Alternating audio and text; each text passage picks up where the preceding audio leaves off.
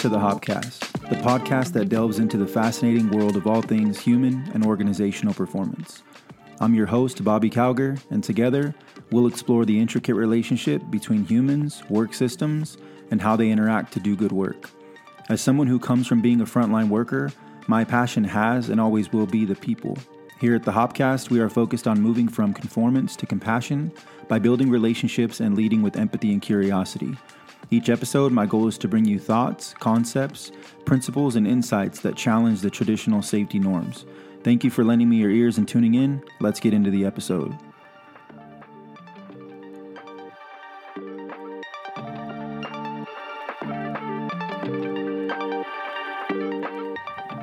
All right, so here we go. Welcome to episode 1 of the HOPcast.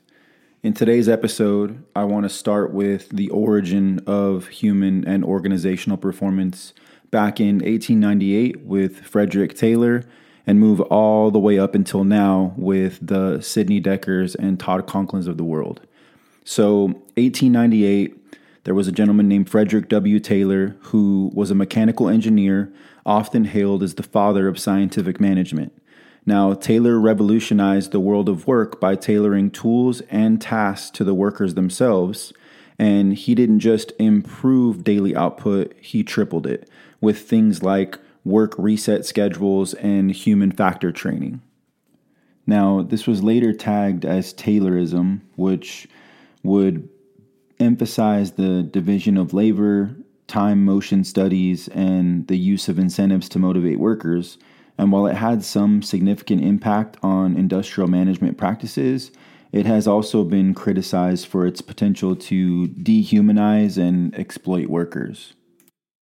The core idea of Taylorism was to break down tasks into small, repetitive motions and optimize each motion. Think of this as turning workers into human cogs in a machine and each doing their part to keep the assembly line running. Now, at first glance, Taylorism might seem like a productivity dream come true, but here's a twist.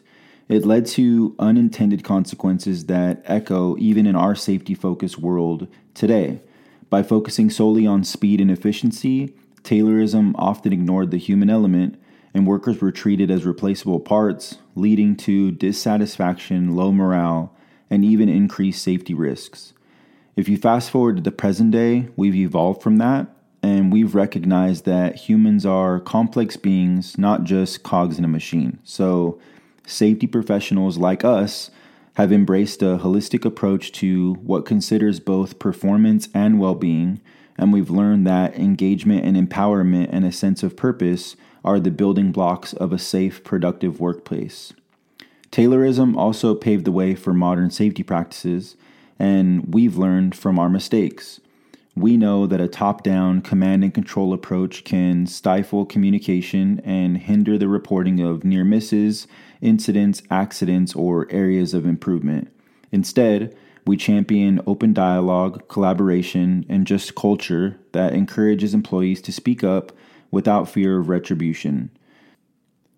Moving on to the 1900s, when the psychology scene was booming, in the U.S. Army, flying aptitude tests took off for pilots, setting the stage for the marriage of psychology and human performance. But it didn't stop there. Soon, the focus shifted from the pilots to the aircraft design. Imagine studying how controls, displays, and even G-forces influenced pilots' decisions. In the 1950s, revelation was ushered in. The effectiveness of reaching goals doesn't rely solely on humans or technology. It's about their dance together within a system. This brought about human factors, or HF, professionals who focused on the system as a whole.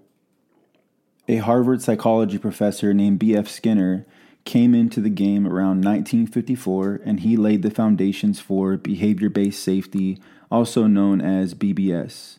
So this would be something where organizations became almost obsessed with employees' behaviors and how they would be able to control those behaviors to create desired outcomes.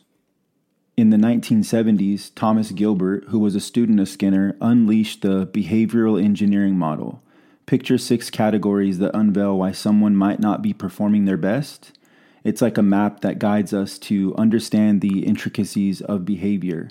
It was at this moment that the spotlight was moved to the broader organization and the concept of systems thinking emerged. This leads us to where we are today with HOP, a powerful blend of safety by system design and human behavioral psychology.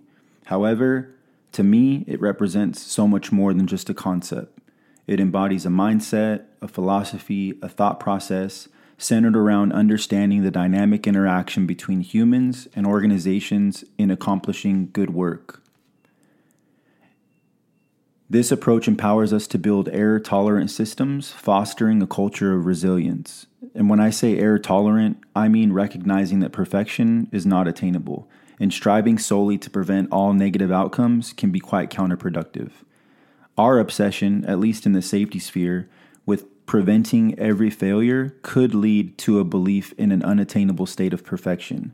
And if we just tried harder, this mindset biases all of our thinking at every level and puts leaders in the position of attributing events to our failure to prevent them. Systems are not infallible. They will eventually fail. This is the inherent nature of complex and complicated systems. It's the order of chaos, and failure becomes a normal occurrence. Instead of focusing on prevention alone, we must shift our bias towards the ability to fail safely. We want to optimize our systems, making them more resilient so that when a failure does occur, the consequences are less severe. We cannot and will not kill people or alter their lives in the workplace. HOP teaches us to embrace the reality of system failures and prioritize the design of systems that can withstand and recover from those failures. It encourages an approach to learning from failures, near misses, incidents, unwanted outcomes, all while fostering a culture of continuous improvement. Ultimately, HOP's essence lies in cultivating a mindset where the emphasis shifts from an unrealistic pursuit of perfection to a practical focus on building robust, adaptable, and error-tolerant systems. By adopting this approach, you're able to empower your organization and navigate challenges with resilience and create a highly safe, effective, and efficient environment. And while HOP and Safety Differently have definitely gained some popularity, they've also faced some challenges. Some criticized them for being too theoretical and difficult to implement in practice. There were concerns that these approaches might undermine accountability as they shifted the focus away from individual blame towards systemic issues. And so there will be some episodes in the future here on the HOPcast around accountability, responsibility, blame. I think that's a topic that I could probably spend 2 or 3 episodes talking about. And so we'll circle back to that one at a later time. I feel like that's a good place to wrap up episode 1. I appreciate you all tuning in. Next week on episode 2, I want to dive into why I've developed such a deep passion for sharing my perspective on HOP, the 5 HOP principles that I rely on as a core of my HOP philosophy, which are already well-established concepts within the space. So these may align with others in the HOP community, but the context and application surrounding each principle reflects my distinct values and beliefs, which may differ from those of other practitioners. And so at times, I might admit that I do feel like I live in an echo chamber, but I make it a point to get at least 1% better every day and practice what I preach around continuously learning by seeking out new knowledge. So I suggest that when you listen to this, to do the same and listen to other podcasts and other people within the Safety Differently New View HOP space as well.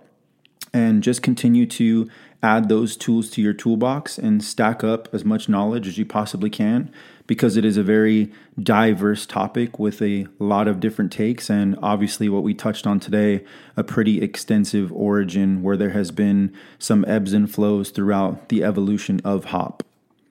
If you have any questions or ideas for future topics and you'd like me to cover them, don't hesitate to reach out and connect. I've set up an email. The email is thehopcastwithbc@gmail.com. Your input is truly invaluable.